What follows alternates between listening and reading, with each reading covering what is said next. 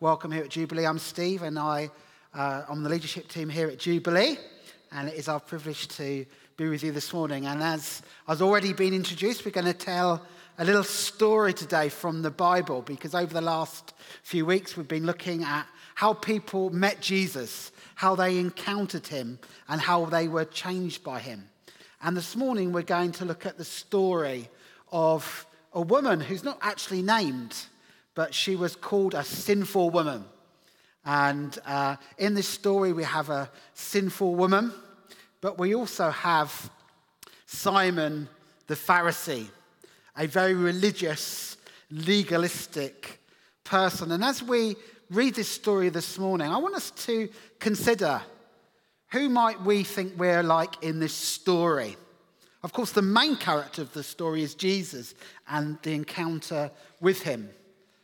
But I wonder whether you see Simon in yourself or see the sinful woman.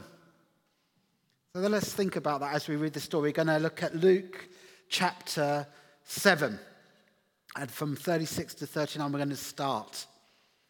Let's read it. It says, one of the Pharisees invited Jesus to have dinner with him. He went to the Pharisee's house and reclined at the table.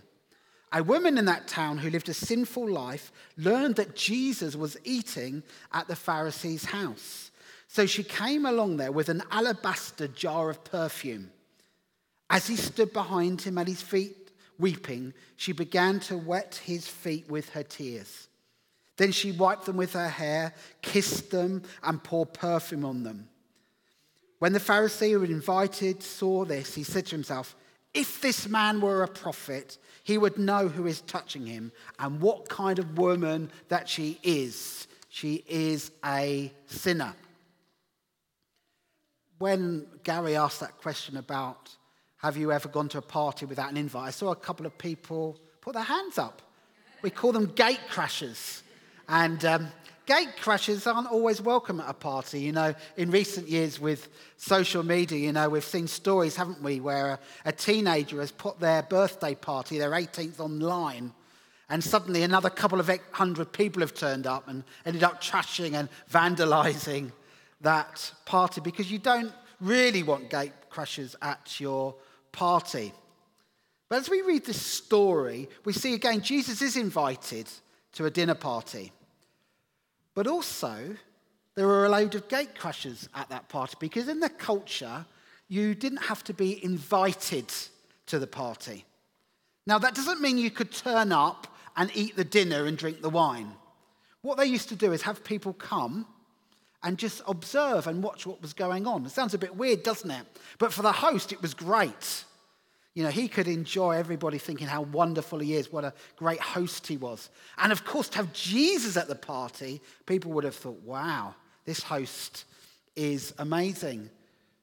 But this twist of a story changes, because the uninvited guest, the gatecrasher, who's just meant to sit and observe, suddenly becomes the center of attention in this story. This woman who was uninvited becomes the center of attention. And you see, it's even more interesting than that, because she was a sinner. This woman was well known. Her presence threatened to destroy Jesus' reputation. See, to be called a sinner, it means she'd done a lot wrong, and a lot wrong in a public way. Her life had been marked by choices she would have made, choices that even some at the party would have taken advantage of. See, the guests in those days wouldn't have sat at a table. They would have reclined on the floor and leant on a cushion and eaten food. And here at this party, as Jesus is reclining along with those who are invited, this woman standing behind Jesus. And in the presence of Jesus, this woman begins to cry. She begins to weep.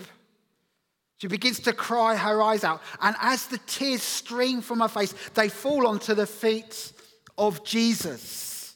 And then as they fall onto the feet of Jesus, she then undoes her hair, which is put up. And with her hair, she begins to wipe the feet of Jesus. Now, that is even more disgraceful in that culture. because a woman was meant to keep her hair up. She was only allowed to take her hair down in the presence of her husband at home. In fact, Jewish law forbade it, that if you did do that in public, your husband could divorce you for doing that. So here's this woman crying on Jesus' feet, then takes the hair because she hasn't got a towel. So she wipes them. But then the next thing she does is she starts kissing Jesus' feet. Now, I know some of you are thinking, I love having my feet kissed. It just tickles me, honestly. And I couldn't think of anything worse than kissing somebody's feet. But she kisses them. And it's the same word for kiss, which means earnestly kiss. It was the same word that was used of the prodigal son when he came back to his father in a story where the son had gone away, then finally realized he needed to come back. And it says the father ran towards him and kissed his son and embraced him. It's like, welcome home, you're back. Here's this woman kissing the feet of Jesus. And then she has a jar of perfume around her neck and breaks it and pours it out on Jesus.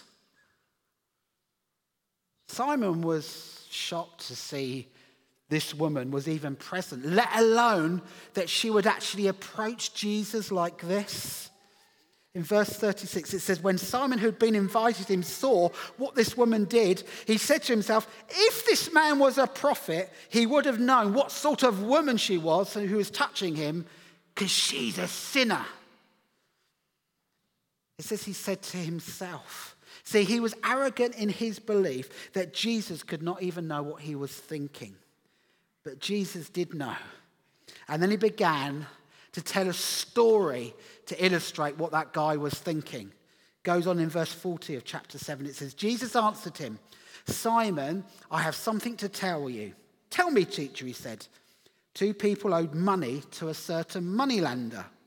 One owed him 500 denarii, the other 50. Neither of them had the money to pay him back, so he forgave the debts of both. Now, which of them will love him more? Simon replied, I suppose the one who had the bigger debt forgiven. You have judged correctly, Jesus said. See, it's quite a simple story. There's somebody's lent somebody some money, but they're in great debt. 2 men, one who owed what would represent 2 months of wages, another who owed a much bigger debt, which was 2 years of wages. And then Jesus asked Simon, well, now they've been let go of the debt, which one do you think will love him more? Now Simon seems a bit reluctant to answer Jesus. So he begins to answer, I suppose. I think that Simon realizes that Jesus is applying this story to him. So he's hesitating to condemn himself, but he's even more reluctant to look stupid in front of his guests. And then when he answers that the one who has forgiven more loved the moneylender more, Jesus tells Simon he's answered correctly. Then Jesus confirms his response. And then he points to the woman and continues in verse 44. He says, then he turned to the woman and said to Simon, do you see this woman? I came into your house. You didn't give me any water for my feet, but she wet my feet with her tears and wiped them with her hair. You did not give me a kiss, but this woman from the time I entered has not stopped kissing my feet. You did not put oil on my head, but she poured perfume on my feet. Therefore I tell you, how many sins have been forgiven as her great love has shown. But whoever has been forgiven little loves little. Then Jesus said to her, your sins are forgiven. The other guests began to say among themselves, who is this that even forgives sins? Jesus said to the woman, your faith has saved you. Go in peace. See, Jesus says to Simon, do you see this woman? Well, of course he sees the woman. Everyone in the room has seen her. She became the center of attention. And I'm pretty sure from the moment she began to touch Jesus, Simon hadn't taken his eyes off of her. Jesus tells Simon off then for his failure to even be hospitable to him, to point out how the woman had demonstrated the love for him by doing everything Simon had failed to do. The welcome which Simon had neglected was provided by this party crasher. See, what's important for us to see that Jesus understood that this woman was acting out of love. See, love will cause us to humble ourselves in order to serve the one that we love. See, Jesus counted the woman's tears as a gift. And then when she humbled herself to loosen her hair and wipe his feet, it was a further gift. The woman had humbled herself in the presence of God. Her heart was filled with the knowledge of her sinful condition, the wrongs of her past that had shamed her, and she cried over her own brokenness. That was a response to the purity in whose presence she stood. In the presence of the pure one, Jesus Christ, she was undone. Purity, holiness.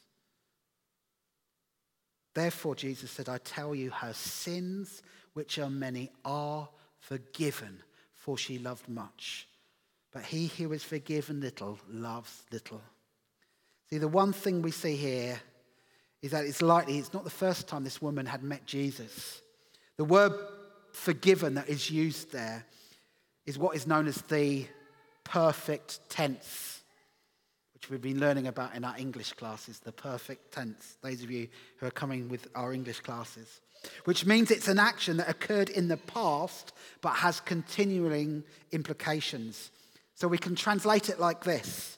Her sins, which are many, have already been forgiven and continue to be forgiven. See, the story itself and the words that Jesus then speaks in verse 50 make it clear that the forgiveness precedes and then results in love, not the other way around. This woman's love that was poured out was evidence of the fact she was forgiven, not the cause of her forgiveness. See, just like the debtors in the parable, they had done nothing that caused the moneylender to cancel their debts. They'd done nothing. Jesus has cancelled the debt of her wrongdoing, of her sin, because of his love and his grace and his mercy. And all she had done was to respond in faith to what Jesus had done for her. Because she'd been forgiven much, her love for Jesus is great. See, Jesus' forgiveness had such an obvious impact on the life of this woman. She was willing to worship Jesus in a way that cost her greatly. It cost her her pride as she washed, as she dried, and she anointed the feet of Jesus. It cost her the expensive use of her perfume. But perhaps more even costly was the sneering and rejection of the self-righteous Pharisees and their dinner guests. The rejection that she continually felt. There, everybody was looking on again, rejecting her. But she went beyond that rejection because her desire to see and to worship Jesus was greater than the fear of rejection of man. See, if you're a Christian here today, I want to ask you this. When was the last time that Jesus' forgiveness caused you to act like that? As we read that story, who do we want to identify with? I think we should be thinking about identifying with that woman. See, when was the last time that the forgiveness of Jesus caused you to worship him extravagantly in a way that would really cost you something? Your pride, some of your material resources, your reputation. When was the last time that you worshiped Jesus in a way that risked being rejected by others? See, if we think that we've been greatly forgiven, we will greatly love Jesus like this lady. If we think we've just been forgiven a little, then we'll only love Jesus a little. See, some of us do like to play it safe, don't we? And never really love Jesus extravagantly the way this woman did. And sometimes that's a danger for some of us who've been Christians for a long time. We can become familiar with the things that God does and familiar with the good news of the gospel, that it doesn't move us like it should. Or maybe you see yourself a bit like Simon. We don't think I really need to be forgiven. And if we don't really love Jesus at all. As Simon heard the story, he could have thought, well, Jesus is right. The woman is at least 10 times worse than I am. But with that thought, Simon was also saying, actually, I'm a sinner too. I'm a debtor. Maybe he wasn't nearly as bad as this woman, but he too had fallen short of God's holiness and purity. And even if the sin was not as bad as that of the woman, do you know it didn't really matter? Let's think about it. If somebody's drowning in 50 meters of water, they're drowning. If somebody's drowning in 500 meters of water, they're still drowning. It's no good the one in 500 meters saying, well, if I get to the 50 meters, I'm going to be better off. No, still going to drown. We can think we're better off, but they're both going to drown. I wonder if you think like Simon, we have the tendency to compare ourselves to others and think that because we're not as bad as they are, we're okay with God. But the truth is we're all drowning in our sins, no matter how little or how great they are. And Jesus is about to tell Simon that. The Bible says we have all sinned and fallen short of God's saving standard. We've all failed the test, whether it's 2 out of 10 or 9 out of 10. No matter what our life or our background has been, in the eyes of God, we have all failed. But in the eyes of God and in the eyes of Jesus Christ, there is such an amazing response that we see here. For those like Simon, who had no sense of their own sinfulness, their love for the one who could forgive their sins would be little or none. Simon viewed this woman and probably everyone else better than himself and unworthy of God's favour. To a degree, he's right. The woman wasn't worthy of favour. But do you know what? The Bible says that all of us are not worthy of God's favour. We've all fallen short. But Simon even went beyond that because he wrongly assumed that some people, like this woman, were beyond the reach of God's grace. And do you know what? I think sometimes there's still a bit of Simon in each of us, even though we might know Jesus. We can begin to write people off. I wonder if you're like Simon. Do you identify with him in the story? But Jesus, on the other hand, doesn't look at people like that. And we see evidence here that Jesus didn't so much see people as much as he saw them as who they were going to be in him. Aren't you glad that Jesus looks at us in that way? He doesn't write us off. He doesn't look at your background and go, not them. He doesn't look at your circumstance and say, I don't want them. But in his mercy and his grace and his love, he comes to us and offers us forgiveness of our sins and acceptance. No longer rejected, but accepted and brought into the presence of God. That we're all feel like gatecrashers, but in God's kingdom, we're all invited to the party. We're all invited to eat and feast. That's why at Jubilee, we're so committed to loving the most marginalised in this city. Where people are welcome to come and eat with us, to be with us. Whatever society might have written them off or said about them, or said they never change, or don't you know what they've done? We say, we love you, we receive you, in order that they too may encounter Jesus because they're at the party with him. God wants us to be like that, to be welcomers of people, to love people. Maybe you're like Simon, you've never actually even acknowledged your own wrongdoing yourself. You could even be religious and consider yourself to be basically a good person. But do you know what? You still need forgiveness. And what we've seen this morning, it doesn't matter whether you're a 50 denarii sinner or a 500 denarii sinner. It doesn't matter what debt, whether you're drowning in 50 meters of water or 500 meters of water. As far as it goes, you can drown in a bathtub of water. But in every case, you will drown in your sins, cut off from God forever, unless you encounter Jesus and receive the forgiveness and the grace that he offers. And as you receive that, so you will become a worshipper of Jesus like this woman. Let's just stand together just for a moment. For some of us here this morning, maybe we've never asked Jesus into our lives. Maybe we've been looking in at the party but never joined in, and Jesus calls us to say, I love you, I'm for you, I want to forgive you of your wrongdoing. All we need to do is accept his invitation and say, Jesus, forgive me of my wrongdoing, of my sin. Lord, I want to know you. For some of us here, our passion for Jesus has waned. We want to be like this woman who just extravagantly loved Jesus. Wasn't it wonderful as Keith got up and just burst over with his praise for Jesus, even though he loves to sing more than most of us here. But he's willing to worship Jesus. Some of us just sat in our seats and even looked at him thinking, oh, he's a bit over the top. That's the Simon in you. God wants to address the religious spirit in us, to accept people, to love people.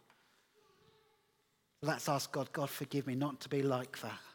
And help me to embrace those around me who are often rejected and denied entrance to the party, to bring them in. Let's just come before Jesus. Father, we ask you, forgive us. For those of us who've never asked forgiveness, Lord, we ask forgiveness for the first time. Forgive me for my wrongdoing, my sin. Forgive me for thinking I can do it by myself. Only you, Jesus, can forgive me. Pray you'd come and forgive me. And Lord, I want to now follow you and I want to be a worshipper of Jesus. For others of us, Lord, we say, Lord, forgive us at times when we're like a Pharisee, when we judge others and who they are and how they worship. Lord, we want to fall in love with you, Jesus. We want to worship you extravagantly, whatever that takes, whatever that costs with our family and friends. Lord, we're to deny ourselves and carry our cross and follow you. Lord, help us to be Christians that are salt and light in our workplaces, in our communities, in our cities. Amen.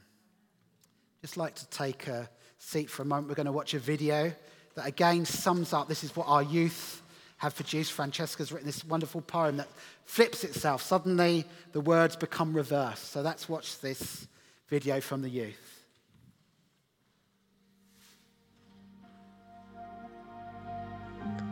I stayed, bound by the choice I made. A good woman no longer, I couldn't be stronger.